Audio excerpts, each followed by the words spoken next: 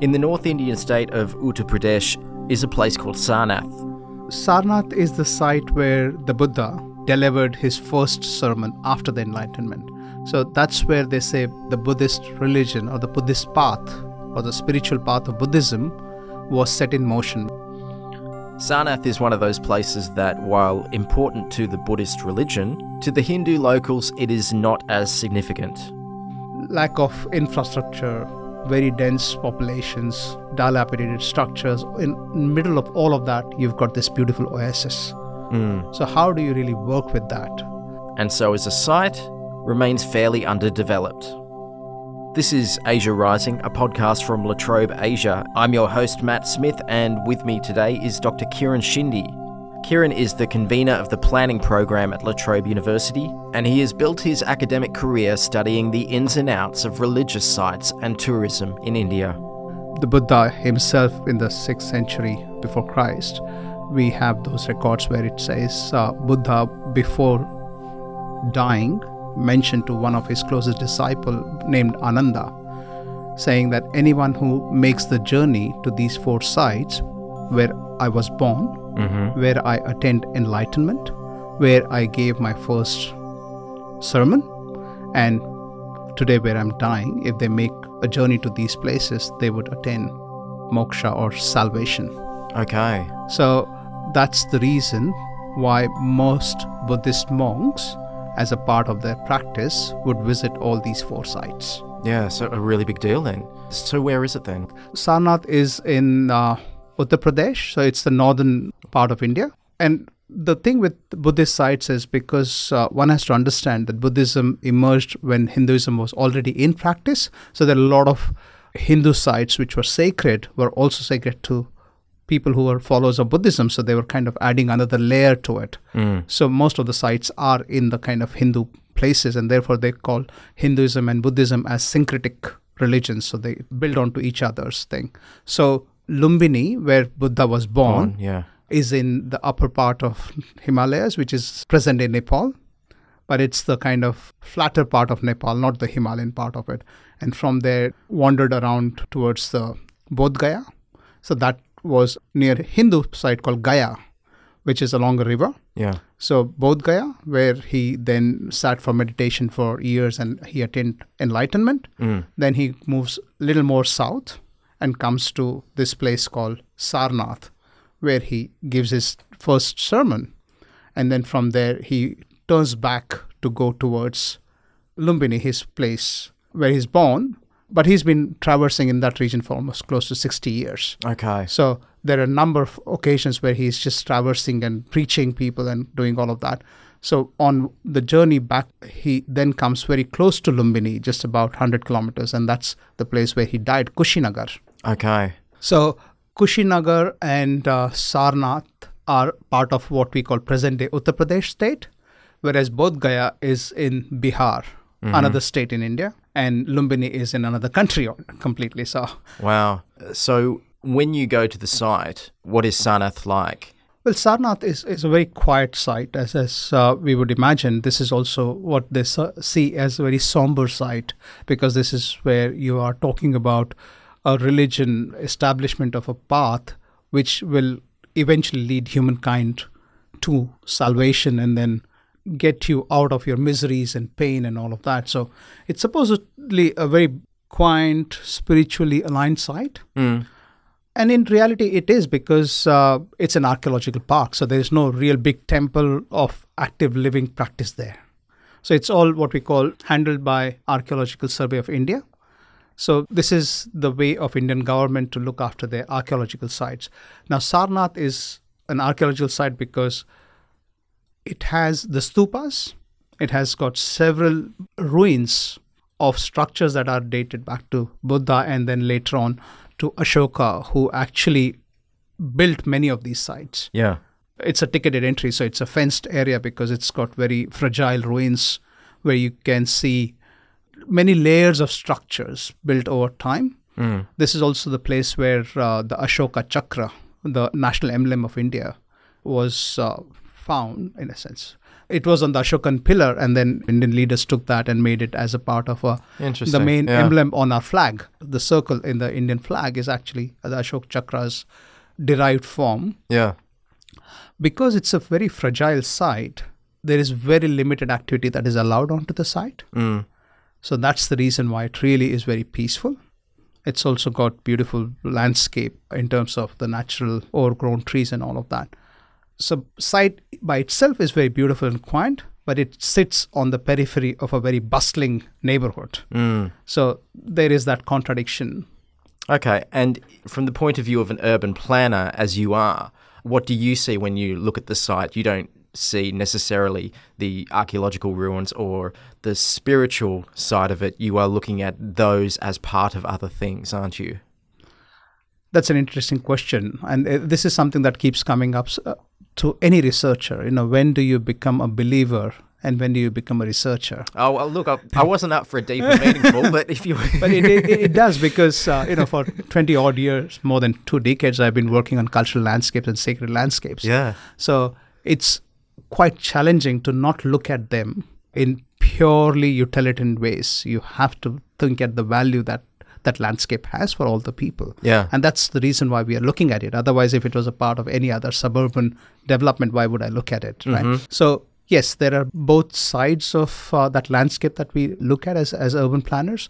So, for me, when I look at that site, it's beautiful, magnificent archaeological park, nice landscape, otherwise very bustling neighborhood, typical street layouts are very congested, narrow streets and all of that in these tier 3 towns that we call them as urban hierarchy, but lack of infrastructure, very dense populations, dilapidated structures. In the middle of all of that, you've got this beautiful oasis. So how do you really work with that? Then this other layer of visitor experience, then that's where I come in very strongly, is how are people going to experience this site? What is it that they are looking for, and how do they navigate this experience? Okay, so you said that this is on the pilgrimage site. Is there a high amount of visitation to this site? There is. There is a reasonably good number of people come to this site on a regular basis. And this is where there are 2 or 3 ways of looking at it. There is one which is the Buddhist followers, the monks. So you would really find people in ochre robes and white robes and all of them trying to make the rounds of this site and going and visiting with a lot of reverence and offering prayers and all of that. But then you also have the other international curiosity-driven tourists who are looking at this site from archaeological point. And then the third one, which is what we call the domestic tourist, non-Buddhists. So they are looking at this site primarily as a recreational landscape. And that number is the dominant number. So almost 85 to 90% people who visit this site, these are the people from nearby towns. They're coming there on a Saturday, on a Sunday to spend a good half day. And then they will package this with another site nearby or something. Like a bus tour group or something? Bus tour group, or more so nowadays with private cars. Yeah. So a lot of cars coming in. So suddenly what you now see is, against the backdrop of this nice, quaint landscape, you've got this whole buzz of vehicles coming in and coming out and making all sorts of sounds, pollution, all of that. So you have to constantly make sure that this landscape serves the purposes of all these visitors, besides its core spiritual value. Okay. Crucially, which we haven't mentioned yet, this site does not have UNESCO status, which seems really strange to me. So can you talk me through that? In a way, you could say it's a bureaucratic process. It's an international bureaucratic process where you basically say that this site is really important.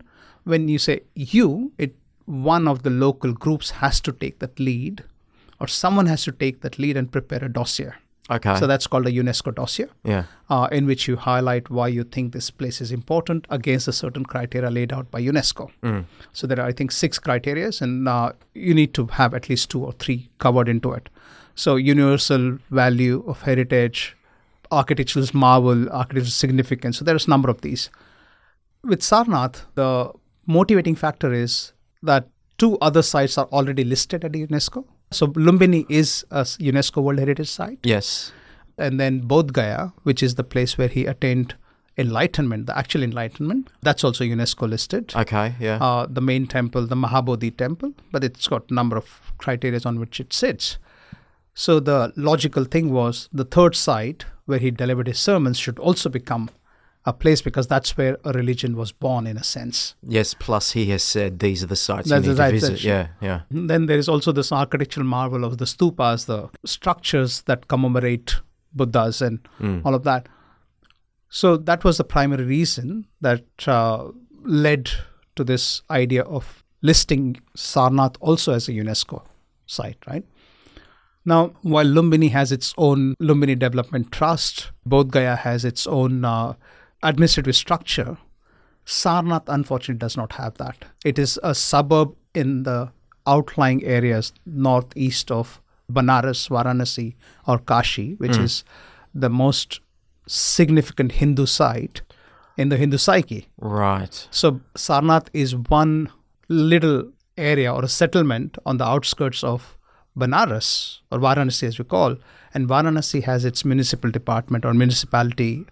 There is no organization within Sarnath itself that can actually do that nomination because it's a very small place. Interesting, right? Yeah. So they have to rely on people from Varanasi or some other organizations to list that. Or it could be done by International Buddhist Association, or any organization can do it. But what it requires is there a sound management system to look after that site once the label is given? Are you saying that the sound management system is otherwise occupied with other concerns? Yes. For example, Banaras has also been eyeing its place on the World Heritage Site, and it's still not gotten there. It hasn't got it either? No. Okay. So it's kind of a poor cousin. So there's a Buddhist site and there's a Hindu site.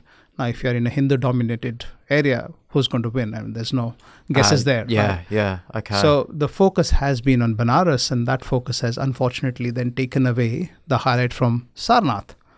The other challenge is that Buddhist associations or any Buddhist followers are more concerned about Bodh Gaya, because that's the place of enlightenment for almost close to 50, 60 years now. Yeah. So, there is this whole unevenness within the circuit.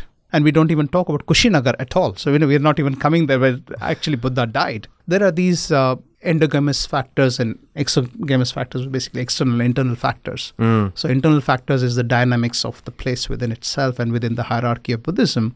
And the external ones are, how there's a competitor right next to it that's really not letting it happen. There's an unsurprising amount of politics involved in this. Absolutely. In fact, if you look at the history, because the civilization of India, the subcontinent, has seen so many invasions, so many indigenous homegrown rulers. So each of them has brought in their layer of heritage, as we call it. Yes. So it's a very, very dense package. It's almost like, puff pastry sheet, if you like, everybody adding a different layer of pastry onto it, and each one of them has their unique flavors. Now, at a certain point of time in history, depends on what is the flavor of the year. Okay. A flavor of the year, and based on that, you can easily pick on one leaf out of that and say, this is our heritage. And the moment you say that, you then by default suppress the others. Okay, and the fact that it's a Buddhism site next to a Hindu site. Right. All right, so what does that mean then for Sarnath? I guess there's two elements to this. How has the lack of UNESCO status disadvantaged it now? And what could it gain if it had it? Yeah, I think the first question of disadvantage, there is no conclusive evidence, at least in my reading, that a UNESCO label would really give this kind of big spurt that you want in numbers or something, because people don't care, honestly. It's already an established religious faith site that they would be visiting. It doesn't matter if, a third-party international convention has said something about it. Yeah. It's the faith, and that's what we all the time keep talking about. Look at the cognitive ways in which people understand these sites, right? So if it's not in their dominant faith system, then there is going to be a bit of a challenge. No matter how much you promote it, it's still not going to appeal to you, right? The UNESCO label appeals to the international visitors, because when they are searching for things, they are not so close to that faith. So having a UNESCO label then probably mediates that meaning for them. It's like I need to be told that that's significant and worth stopping at. For that, you need to have that international visitor to be driven by curiosity, driven by historicity, and not a normal kind of leisure tourist. So my hunch works, and I have not done any systematic research on whether a label can give you, and that's another project. It might give you an initial flip, like initial buoyancy, but if it cannot sustain within the internal structures, how are you going to manage it? That's a bigger problem, right? So international community wants to bring it to you. That's fine. But do we have capacity to sustain all the infrastructure that will come with that one-time kick? Yeah. So in that way, UNESCO label can be a one-time trigger that can lead to a lot of change. But if there is no capacity within the site, that label will have only a very tokenistic value. Yeah. How much does this sort of thinking then apply to different sites around India or even Asia? When you look at the kind of thinking that you've applied to Sarnath, what sort of lessons can you apply elsewhere, do you think? I think one of the key things is UNESCO label is great, no doubt. It can provide boost to some places which are already in vicinity of tourism circuits. See, nobody's going to go and spend 2 days trying to go and look for one site that there. It could be good in terms of providing some impetus, but there is no institutional setup for that site, then it's not really going to help, right? But it can help if you already have some other tourism attractions in close vicinity. Then you could do, I can actually do a little bit of a tour and promote this. But that's from tourism perspective, because unfortunately now what we do see is heritage equal tourism equal to economy. And that's the kind of thing that we are talking about all the time, that economic generation through heritage. But what is important is, can heritage be valued on its own? And that comes through the local communities. The heritage has to be valued first by the local people, by themselves. Unless you've got a critical mass that feels associated with that heritage, no matter whatever you bring from the top, it's not going to help. So they have to develop that sense of belonging. So most important thing is, if you want to really put the UNESCO label to use or to the benefit, then you also need to have that grounds up activity a lot more. That's what Sarnath tells us. Unless you've got real mobilization at the ground level of saying, doesn't matter if it's Buddhist, but we know that this is of value to us. How can we really build onto that value? Then you rally that international support, then it will mobilize better. But somebody is not going to leave their business somewhere in Zurich and come and do Buddhist stuff for you. Yeah. That's not going to happen. They can do it once, twice. But how are you going to sustain that? From what you've told me then, I don't see that realistically happening in Sarnath. So how do you think the site should be approached then, or what do you think the site needs, if not UNESCO listing? Well, I think the first and foremost thing is mobilizing the local level support. And that could then go beyond Sarnath itself to better recognition within the Varanasi metro region or, large scale that this is important. That's first. Second, Sarnath is also a little bit lagging behind in terms of the international monasteries. For example, Bodh Gaya is very popular simply because you've got 150 plus monasteries that are built by the Thais, the Cambodians, the Vietnamese, all the Buddhist nations have got large-scale monasteries in Bodh Gaya that can provide services to people. The monks or the Buddhist followership will come there, stay there, do their activities, rituals, and enlivening the site. So even though it's archaeological, you are providing that active living support. Sarnath has a peculiar problem. As I said, it's a part of the archaeological park. So you can't even, by law, light a lamp or put an incense stick inside the site. So therefore, people are not going to spend much time there at all. They'd probably do a good circumambulation or walk around the site, pay their respect, do a couple of hours of meditation, and they go away. It's not the vibrant site that you're looking for. And if you don't have that vibrancy of people interacting with that site, it will remain an absolute mosaic on ground itself. In some ways, I think that sites are better off without that kind of associated infrastructure, because it becomes a bit like a theme park if you go too much the other way, and if you have people there hawking incense sticks and all those kind of things, and come for the meditation, stay for the massage. It's a tricky balance that we all aspire for, particularly in religious sites, is where does that religion finish and the recreation takes over, or can we really balance that? So for example, in this particular site, would there be some spaces where people have that ability to perform certain faith-related rituals. Is there a Buddha sculpture in there? Mm-hmm. And unfortunately, there's none. Wow. Yeah. Because it's an archaeological site. Right? Yeah. If you want to feel that connect, that's where spirituality and religious faith comes in. I'm a little deeper here, but spirituality, you don't need a form, a physical form. You can connect because you've practiced it, right? But when you've got these hundreds and thousands of people coming, not everybody is spiritually aligned to the same level. They need to have that physical manifestation of the form that they want to bow down to and pay their respect and say that, I've completed something here. So those opportunities are fewer in Sarnath. You need to enhance those opportunities. Otherwise, it'll be just a whole bunch of rocks that are in an archaeological site. Did you get something out of the site? Do you think it's worth going to for people? Definitely it is, for a couple of reasons. I visited Sarnath immediately after Bodh Gaya, so I found the contrast quite striking.